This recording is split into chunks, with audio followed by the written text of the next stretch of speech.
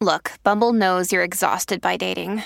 All the must not take yourself too seriously and 6'1" since that matters. And what do I even say other than hey? Well, that's why they're introducing an all-new Bumble with exciting features to make compatibility easier, starting the chat better, and dating safer. They've changed, so you don't have to. Download the new Bumble now. Naomi told Ruth to go give Boaz head. Oh my God. When I found that out, I was like, head is holy. Hallelujah. Thank you, Jesus. And they weren't married. They were not married. So my Bible says, go to the head of the class. Hallelujah. Thank you, Jesus.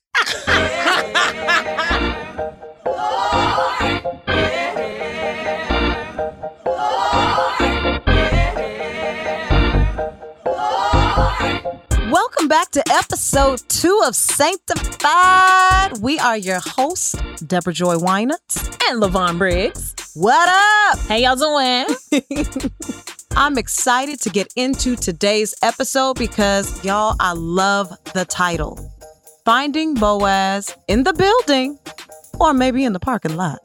See, we got some things we got to get off our chest about marriage. One thing for me is having a churchy marriage. Is that really the key to having a good marriage? Or a long marriage? I'm going to testify about that a little later.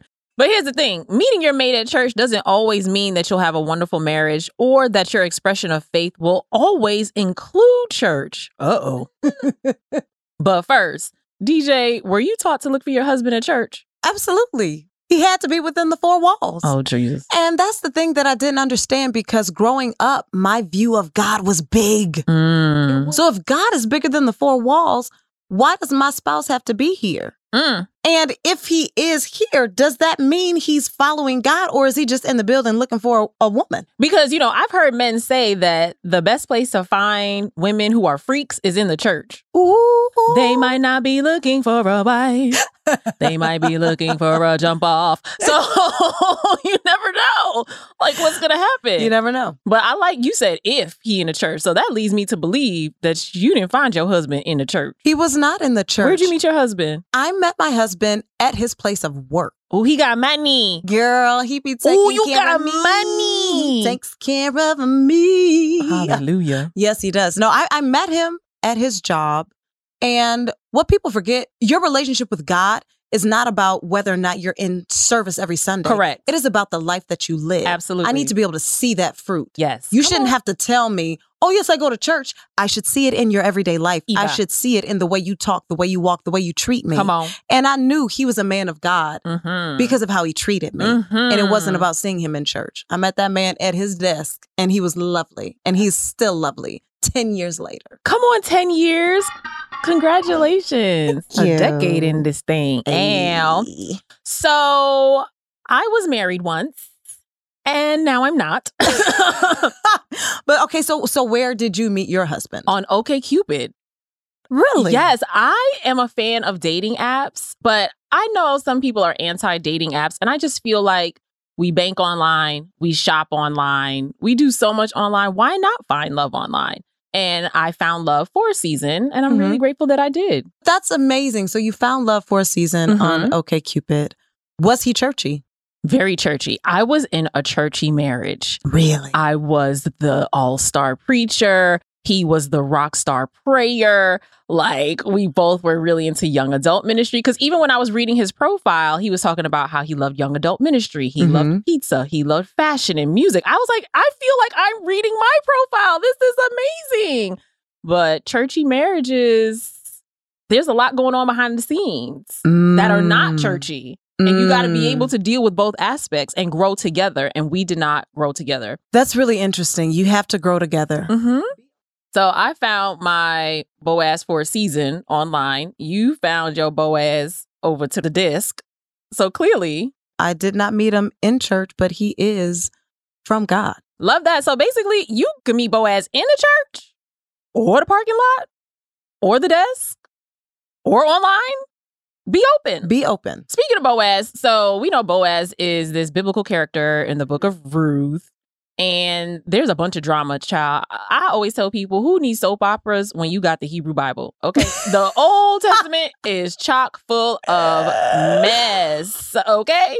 And the church tells us at a young age to find our husband. And I found in my experience that a lot of us lump it into finding our Boaz. Like, that's very particular language that Black church girls use. And it always makes me wonder why they don't encourage us to find our Ruth as much as or even more than we find our Boaz. Well, because what's interesting to me is that it has always been about the wife finding this great, good-looking, God-fearing person, and she's going to be covered and protected. But it's like, how can you find this great person if you don't know the greatness that you possess? And so it's just fine if he in church. That's going to be good enough. How does that last if you don't know you? Right. Because here's the funny part. As you're talking about, is he a church? I'm like, Boaz in the Bible was not in church. Boaz owned land. Boaz was making money. Boaz was making money. And why are we so encouraged to find somebody so old? Yeah, Boaz was like 80-something years old, y'all. I can't do that. It's not my ministry. No, I'm not called to do that. It depends on how big the estate is and how much time he got left, though. Well, because, okay. if I got like 18 months in this thing, I could... That's going to be a hard 18 months. Just keep my eyes closed. Girl. Oh, Jesus. And that's sensory. You're going to be touching a lot of stuff you don't want. I need some shea butter, some coconut oil. Look. Because it get dry after some time, child. Man, that's just not the way to go. So we've been encouraged to find what really feels like a myth that has been created. We're looking for a myth. Yep. Instead of finding our truth. Right. And you know what else I don't like about the way the book of Ruth has historically been preached is that there's been this focus on Ruth and Boaz, but we have Naomi, who's a loving, doting mother-in-law. We got Orpah, who was like, I'm out, right? So Deuces. It's like, what about their stories? What happens when Orpah leaves? Where does she end up? Like, there are so many great stories we can imagine thinking through that have rich spiritual lessons besides just, okay, Ruth went to Boaz and kinsman redeemer, and now she good. And now she's good. But also the loving way that Naomi taught her. The way she steered her and helped her find what she needed to find. Right. You know what I mean? And there are too many preachers not telling the truth about what actually happened between Ruth and Boaz. And you know what, my fellow lovely, beautiful co-hosts? Give me the 411 on what actually happened with Ruth and Boaz. I need y'all to prepare your edges. Okay. They're about to get snatched. They're about to get snatched. So we all know that Naomi told Ruth to go into Boaz's room after he's eaten and after he has something to drink. And she was like, bow down at his feet.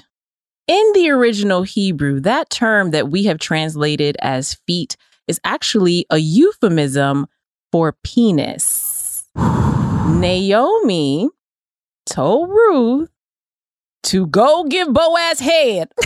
Oh my God. When I found that out, I was like, head is holy. Hallelujah. Thank you, Jesus. And they weren't married. They were not married. So my Bible says, go to the head of the class. Hallelujah. Thank you, Jesus. No, but be the head and not the tail. Come on, somebody. It's a promise. It's a declaration. Now, have you ever heard that preached from the pulpit? Absolutely not. I was almost today years old, not quite, when I found that out. Yeah, and so I think that's another ball that's been dropped, is being able to have holistic conversations about sex and sexuality, the role of sex in dating and courting, right? What is premarital sex? Child, Boaz opens up a whole lot that the church hasn't been quite honest about historically. And here's the thing, if you can go into something holistically, understanding everything about not only who you are, but what this sort of commitment is, you can last longer. I agree. You can make the better choice. But we're making choices based off of well, you need to hurry up because you need to get married and you need to have some kids and you got to hurry up and find that Boaz. And we're not making a choice based on who we grow into. Right. We're just, well, they said I got to hurry up, so let me just hurry because, if I get too old, I ain't going to be able to. The devil is a lot. Look, I had my first child at 38 years old, and there are some women having them even later. So you cannot tell me that I got to hurry up and have a kid by 25 or it's just going to be way too hard for me. No. Our brains aren't even fully formed until 25. So Girl, you got so what we talking about? What we doing? We got 18, 19-year-old hypo Christians getting married just so that they can have sex in a bed undefiled. And it's like, there's so much more to being a spouse than being able to have sex, particularly if you grow up in a tradition where they don't talk about sex and body and pleasure. So if the only reason why you're getting married at such a young age is to have sex and you're not that good at it, and you don't even know what you're doing. If that's the only reason why you're getting married, that's not a great way to start off a marriage. It's a terrible way and it's not going to last. That's the thing. And you don't even like this person because all you did was get married to figure out what sex was. Because we've been taught to believe that being in a marriage with someone who doesn't believe in premarital sex, right? That if you save yourself for your spouse, that makes you a better Christian or a better person of faith. Okay, that's someone who's equally yoked. I can't tell you how many times in my journey I have had sisters in Christ who would have a crush on a really great guy. And they would be like, oh my gosh, this is demonic because I have a crush on him. I'm like, no, it's sweet, right? But the idea that he brings you flowers and he's kind to you and you are rightfully so attracted and turned on, that something your body's doing naturally and God-givenly is evil or demonic. And so we were trained to want someone who could crucify their flesh. Yeah. We weren't going to have sex together and therefore we are equally yoked. Not realizing that to be equally yoked physically, spiritually, mentally, right? It's not just, our faith matches. When you look at what the term yoke comes from, it was two oxen yoked together by this wooden construct so that they could plow the field and distribute the weights evenly. That's what it means to be equally yoked. You with this person that you don't even know because y'all want to fuck and they don't know how to communicate. Their emotional intelligence is not up to par. All that stuff that you need for a marriage to work. And there's an imbalance. Unequally yoked. You are unequally yoked. And your faith, you can't just be like, oh, you're a Christian? Oh, okay, I'm a Christian. Like I said about my husband earlier, I don't need you to say anything. I can tell if you are a man that I can grow with. Right. We can both be Christians, but you have a different idea of what that looks like in an everyday life. You may feel like you want the traditional woman that stays at home barefoot, getting pregnant and cooking. And that's not who I am. And that's not who God has called me to be. So we're going to be unequally yoked. We can say we serve the same God, but you want me to be something else that I'm not. So we're not going to work together. Exactly. And I'm going to marry you for There's too much penis in the world for that. But here's the thing. I actually believe that there are some men who identify as Christian who don't go to church and would make wonderful partners. Absolutely. I believe there are men who don't identify as Christian, don't go to church, and would make wonderful partners. Some of the best dating courtship situations I found myself in have been with non-Christian men, have been with men who grew up in the church, but they got tired of the shenanigans. And so I have found in my dating experience that when I'm dating a churchy man, he expects that very patriarchal, conservative kind of marriage. Yeah. Y'all know me, or at least you're getting to know me, right?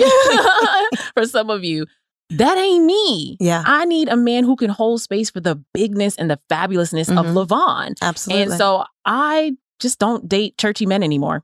What I think we have to realize, back in the Bible days, women needed men to cover them. Right. Women it was a thing. We needed them to survive, basically. Right. Yeah. But now what we're looking for is very different, vastly different from what Ruth needed back then. Right. So these things have to change. The way we go about entering a relationship, a courtship, a marriage, all of that has to change. But the thing is, we're trying to date biblically in 2022 when in ancient Israel, it was a completely different time. Women were considered property. That's where the tradition of who gives this bride away, right? And the daddy, if y'all got a good relationship or if it's good enough for the wedding day child, and he gives you away, right? And he's getting money. There's a dowry. Yes. It's a transaction. Yes. It's a transaction. And so even in the Bible, when lots of women are referred to as the mother of so-and-so, the daughter of so-and-so, like women were always presented in relationship to the man. Not their own entity. Exactly. And I think that's why some of us struggle with finding Ruth, because how many Ruths are unnamed in the Bible? She's just given a role. Yeah, that's good. In relationship to another man, as opposed to what was her story? Even girl, Proverbs 31 woman. If I never see another conference, you mean to tell me that you're going to make a composite of thousands of women and just call her one? Y'all burning yourselves out trying to be rubies and all kinds of stuff, child. And we're not all meant to be that. We are all meant to be so many different things. God did not create one woman. Right. He created all of us. And the way that people like to gloss over how Ruth actually stood up for herself and went into the field. She didn't ask for permission. She was just like, I heard there was this nigga who got money over here and I'm trying to be in the midst. I know what me and my mama need. Oh, we need some barley. Let me get on my knees. Let me get on my knees. That's what she did. And so she was a self-possessed woman who actually went against historical quote unquote etiquette. But she was doing all of this to survive. And the beautiful thing about Black women today is that we are no longer interested in merely surviving. We want to thrive. And so we can take these lessons and apply them. And if we seek Ruth, who we are, who God created us to be, in the fullness and of the highest expression of our most divine, shiny self, like, man, what a gift. You get to be you. You get to be you. And there is only one you. And there's only one you. I don't know what all that will look like, but I know I love the journey. I know I love finding me. That part. So with all that said, y'all, it's testimony time. I'm so excited to introduce today's testifier because she is a really, really, really great friend of mine. Her name is Sarah Smith, and she is the host of the podcast, Stay at Home Mom? Yeah, right. When I tell you she does all the things, Sarah Smith is a mother of 3. She's a wife, but most importantly, she has found herself. Let's hear from Sarah.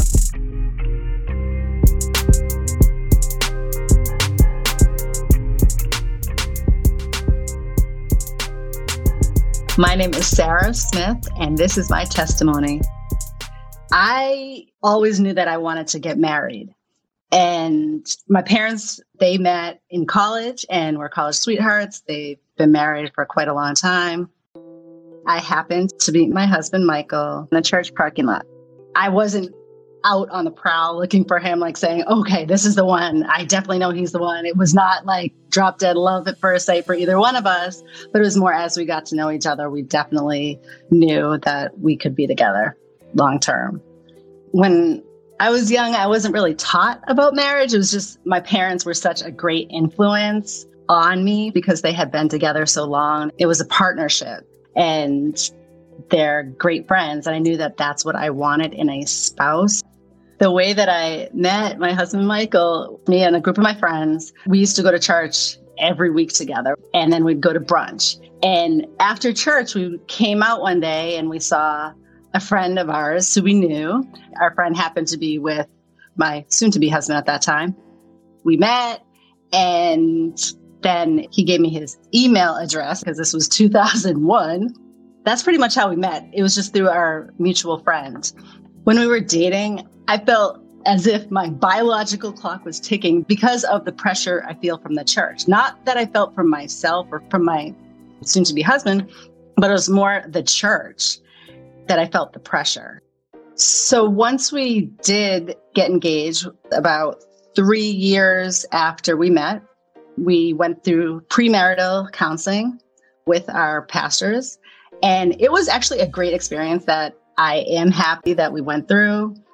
Just learning the communication that we needed to have before we got married, whether it was finances or little things like bathroom situations or like who's going to make the bed. It sounds silly, but it's like for some couples, it can turn serious. We've been married now 17 years. We have 3 children. And about 9 years ago, our pastors got divorced. The whole church was rocked to its core. They had a meeting. The male pastor was not allowed there. And his soon-to-be ex-wife, she explained to the church what was happening. And everybody was crying, screaming, crying. It was so upsetting because they had just counseled so many people in their marriages. They promoted marriage, and from the outside, it looked like they had just this wonderful marriage, the 2 kids, the dog, the whole 9 yards, and we've been to their house. It was just such an upsetting time. I feel like as humans, we just look at our pastors like, whoa, holier than a... No, they're just people, and they put on their underwear the same way that everybody else does. After that, the church basically split up, and everybody just went their own separate ways, us included. We have yet to belong to a church since then. And I feel like we probably held them to a higher standard than we should have. There's always that relationship with God, but we realize, like, why are we looking to man when we could just seek God for ourselves? I'm not saying I will never belong to a church again, but we have yet to belong to another church. Because, I mean, there's so much hurt there. However, we do raise our kids to believe in God. And I think that's the most important thing than belonging to a specific church, finding a church that you believe in, that you trust. Because I feel like so much of our trust was taken away. Being away from the church has totally given me perspective of what do I believe? What does my family believe? The advice that I would give my younger self, it's okay to leave the church. It's your life. You get one life to live. And if you're not in agreement with what they're doing at that church, it's okay to switch. Life is going to go on no matter what. My name is Sarah Smith, and that is my testimony. Ooh, child, what a testimony. Don't go away. We're going to fellowship with Sarah right after this.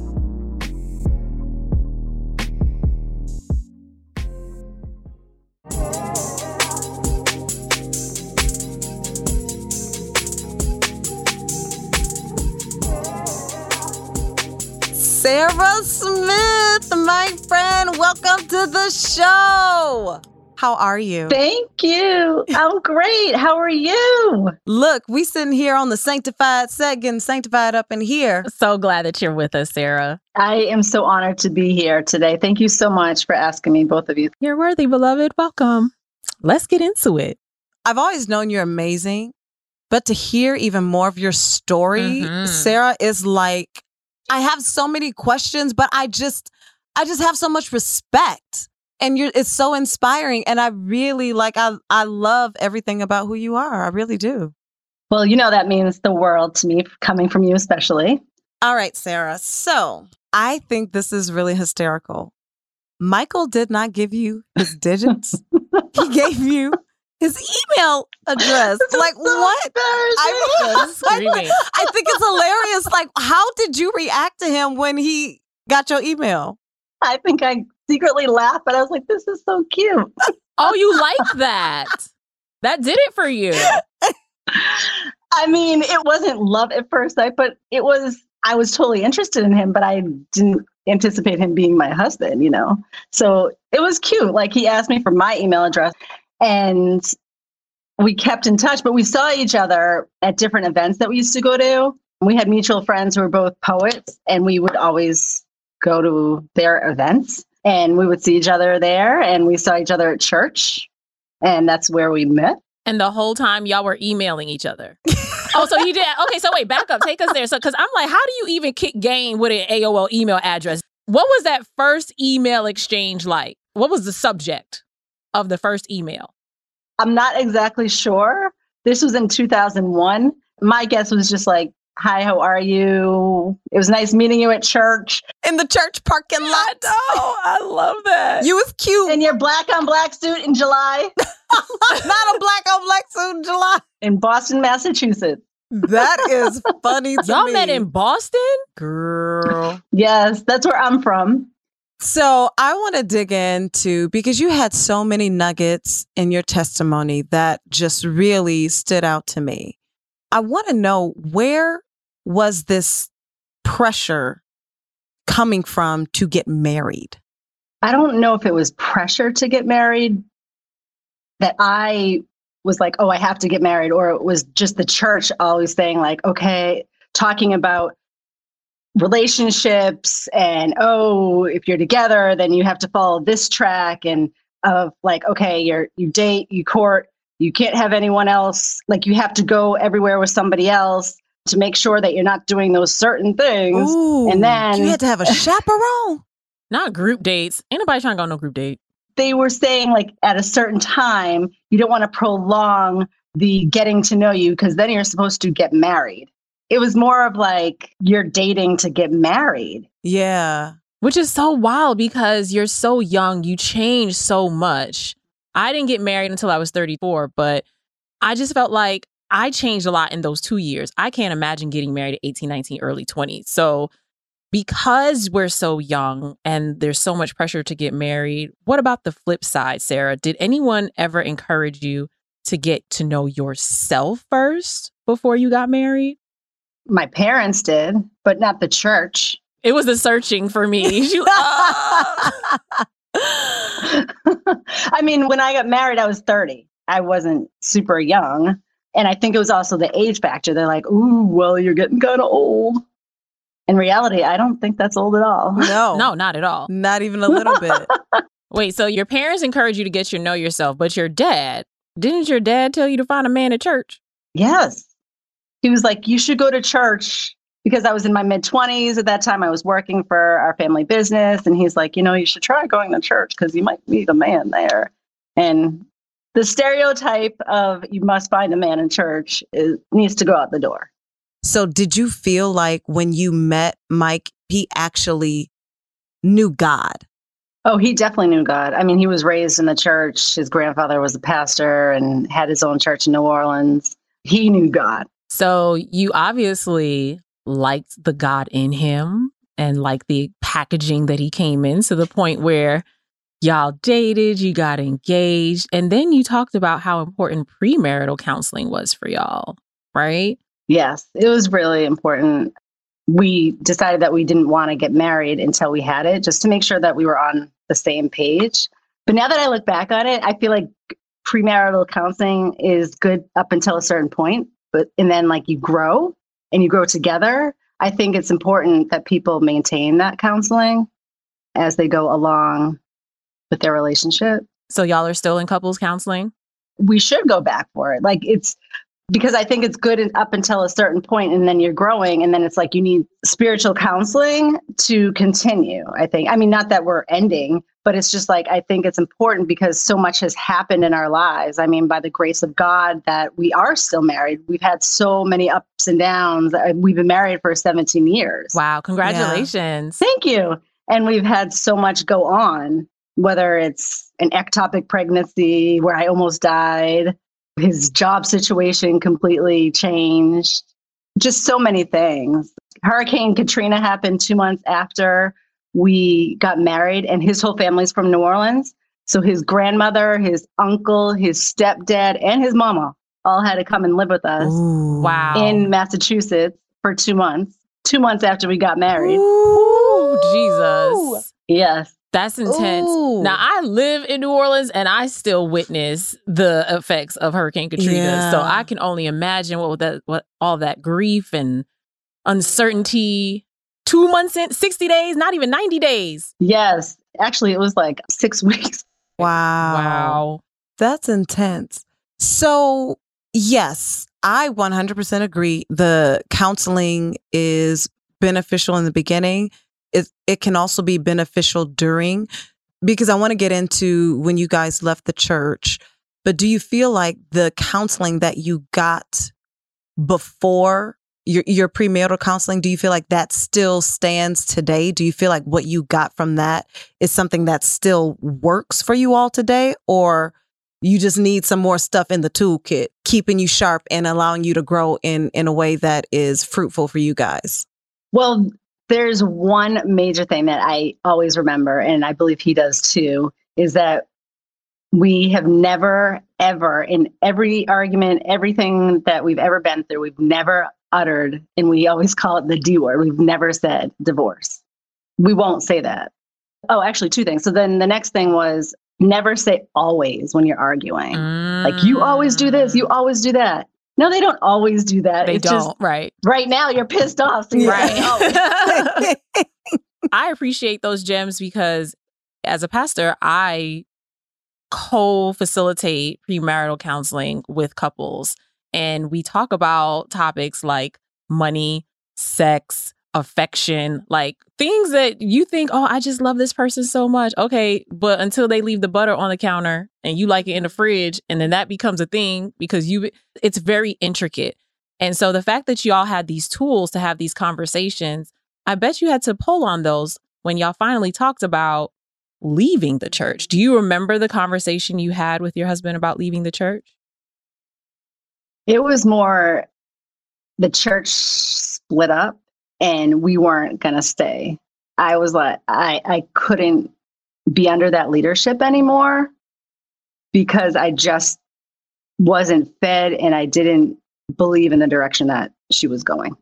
So before the church split up and before the divorce, were you already feeling like you weren't being fed what you needed? Or did this actual divorce and sort of split of the church give you this feeling to step back and just figure out what life was with just you guys, you and your family? It was that divorce. How did that make you feel? Oh, we were devastated. We followed these people since before we were married.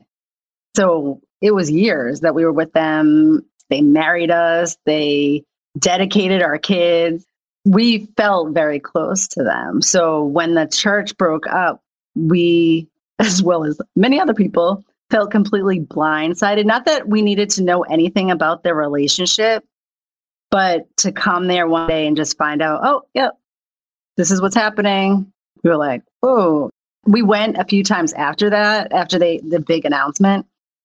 But after that, we had to really just evaluate what we were doing and why. Did we just go because that's what you're supposed to do on Sundays? Or was it, we went to get a word And thinking about why am I going to church? What were we getting from it? In more recent years or since you left that church, have you felt pressure to join a church since you left after that divorce? We've wanted to, but then it's like, who do we trust? Who do we want to listen to again? I think we'd rather just seek him for ourselves. And then, I listen to some people on YouTube sometimes if I really feel like I need to. I loved that you said, why are we looking at man when we can seek God for ourselves? And I think a lot of times that's been sort of the issue in church, that it's become so much about, let me get there and hear from this man. And we forget that the Bible says, seek ye first the kingdom of God. Like, we can communicate with him. There is no reason that we don't talk to him for us because we have to have that personal relationship. I love this. And I want to know specifically, because you have 3 wonderful children. I love Sarah's children. They're amazing. In particular, you have 2 daughters, 1 son. Do you feel like the way you live for God now, having your own church at home, living a life that you believe is pleasing to God, do you feel like that is a better representation of God for them? Because they can actually see how God is sort of infiltrated in your life, and they're not getting the pressures of what the church can sometimes put on, specifically young Black women? I have mixed emotions about this, which is kind of weird. Sometimes I'm like, this is great. We are actively living how Christ wants us to live. And then on the other side, I'm like, But when they were little, they loved going to church and fellowshipping with all the kids and going to Sunday school and just learning so much that I don't know or can't teach them. I'm conflicted. I'm like, oh man, I wish we did this in these last 8 years. But then I'm like, I'm happy with what we've done. I understand that 100%, but I can tell you for sure that what you have done is phenomenal because your children they have a very strong awareness of who they are. They walk in confidence, they walk in love and grace. And I feel like they do that because they're able to see God in their parents in everyday life. And so that is no small feat. You found yourself, and in turn, you were able to find the right partner. And I think your daughters can see that and they can really find themselves so that when it is time for them to choose or do whatever they want to do, they're walking in the confidence of knowing exactly who they are, and they won't settle for less. They won't settle for just some janky whoever because they was at the church building. So you know what? Nah. They know what they're looking for, and they know it has to be worthy of them. Thank you.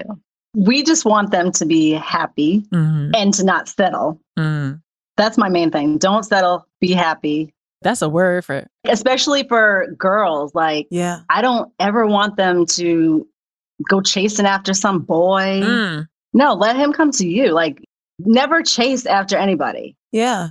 That's what it's got to be. Because romantic love is great, but there's so much more to life than just romantic love. So much. And when I think about how some people stay in marriages way past their expiration dates, just because they've taught that divorce is an affront to God and you're a bad Christian or a bad person, it's helpful to know that I did invest energy, time, love, money into friendships and connections and sorority sisters and acquaintances, right? So that, God forbid, if that kind of separation does happen, I haven't isolated all these other sources of God's love from me, and that I can be held through that journey. So investing in your relationships will never be a bad investment. There's always an ROI on investing love and authenticity. That's really good. Right. I want them to travel with their friends and hang out with their friends and never like just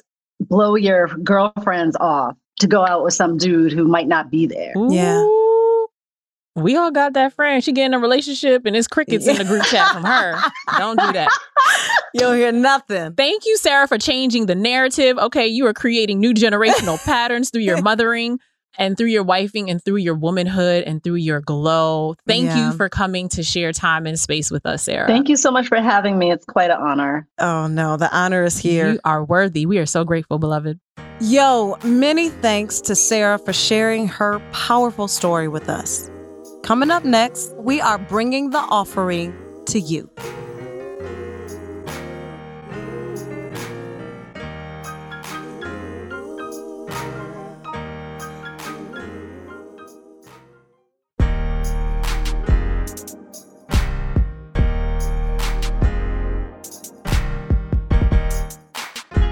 Saints and friends, friends and saints. We do offering time a little differently here at Sanctified. Yes, we do. And I love it, Lavon. Let me tell you why. Offering time at Sanctified is where we bring something affirming to offer to you. And so what's the first offering we have for the people of God?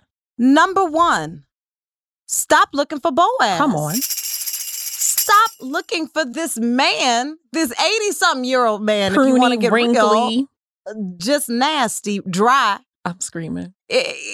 Stop looking for that and start looking for Ruth. Start looking for the beauty that God has put in you. Learn who she is. Because knowing who you are and loving on yourself is so very crucial before being partnered. And as you get to know yourself, don't be alarmed by your desires. Desire is an inherently good thing. And even the Bible says that God will grant you the desires of your heart. And if you got some desires of your loins, that's God-given too. Your desire is not demonic, beloved. Your desire is a compass. And paying attention to what you like, what you want, what turns you on is a good thing. And I think as you do all of these things to discover yourself, finding Boaz in church or in the church parking lot, wherever you link up with the mate that God has for you, after you know who you are, the counseling is great, but seek the relationship for yourself.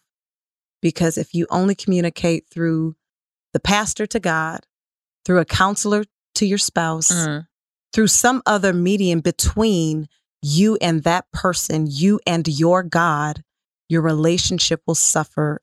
Pastors are wonderful. I acknowledge them. I love them. My sister here is a pastor, and we are grateful, and you are needed. But never forget, I don't have to go to you to talk to God. I don't have to go to you to hear from God. Correct. Continue to seek God for yourself. Continue to have communication. Continue to love on you. Because as you say all the time, LaVon, and I love it, You're worthy. You are worthy. And for those of you who are Ruth looking for a Ruth, praise the Lord, or Boaz looking for a Boaz, it don't matter. Whoever you're looking for, whoever it is that you love, redefine what it means to be equally yoked for this person. If you texting and they go ghost, if they're trying to make you feel like I am the prize as opposed to we complement and harmonize each other, that's giving ego boost. It's giving filler until the person they really want makes time for them. You know what I'm saying? I love what Sarah said when she said, don't chase after anybody. Trust me, what God has for you is for you, and it will not miss you, right? What's for you will not miss you. So whoever you looking for on this journey to love as a life partner, honor that we were taught in church. You know, this is my take on modern contemporary Christian music. So I like the hymns because, I'm chasing after you no matter what. Like, it conditions us to think that we have to continually chase God when God is like, I'm sitting right next to you, boo. I'm here. I'm right here with you. I'm in it with you. And that's what a good partner and spouse and friend and person does. They're in it with you. You don't got to chase after them. So I really want you to release the idea that you got to strive and contort yourself to get what your heart desires. Learn who you are, lean into the fullness of your divinity, and trust that what's for you won't miss you. Look, I think we had a time today. We had a time last night. We had a time last night. We had a time last night. Y'all, thank you for joining us for Sanctified. This is our service. This is our church service. It's the littest church service. It's the littest church service. Where we really get to come as we are. There is no shame here. There's only love. And we find God in all the places. So thank you. Thank you for joining us. Thank you. Come back next week to get even more sanctified and bring a friend, child. Bring 2 or 3.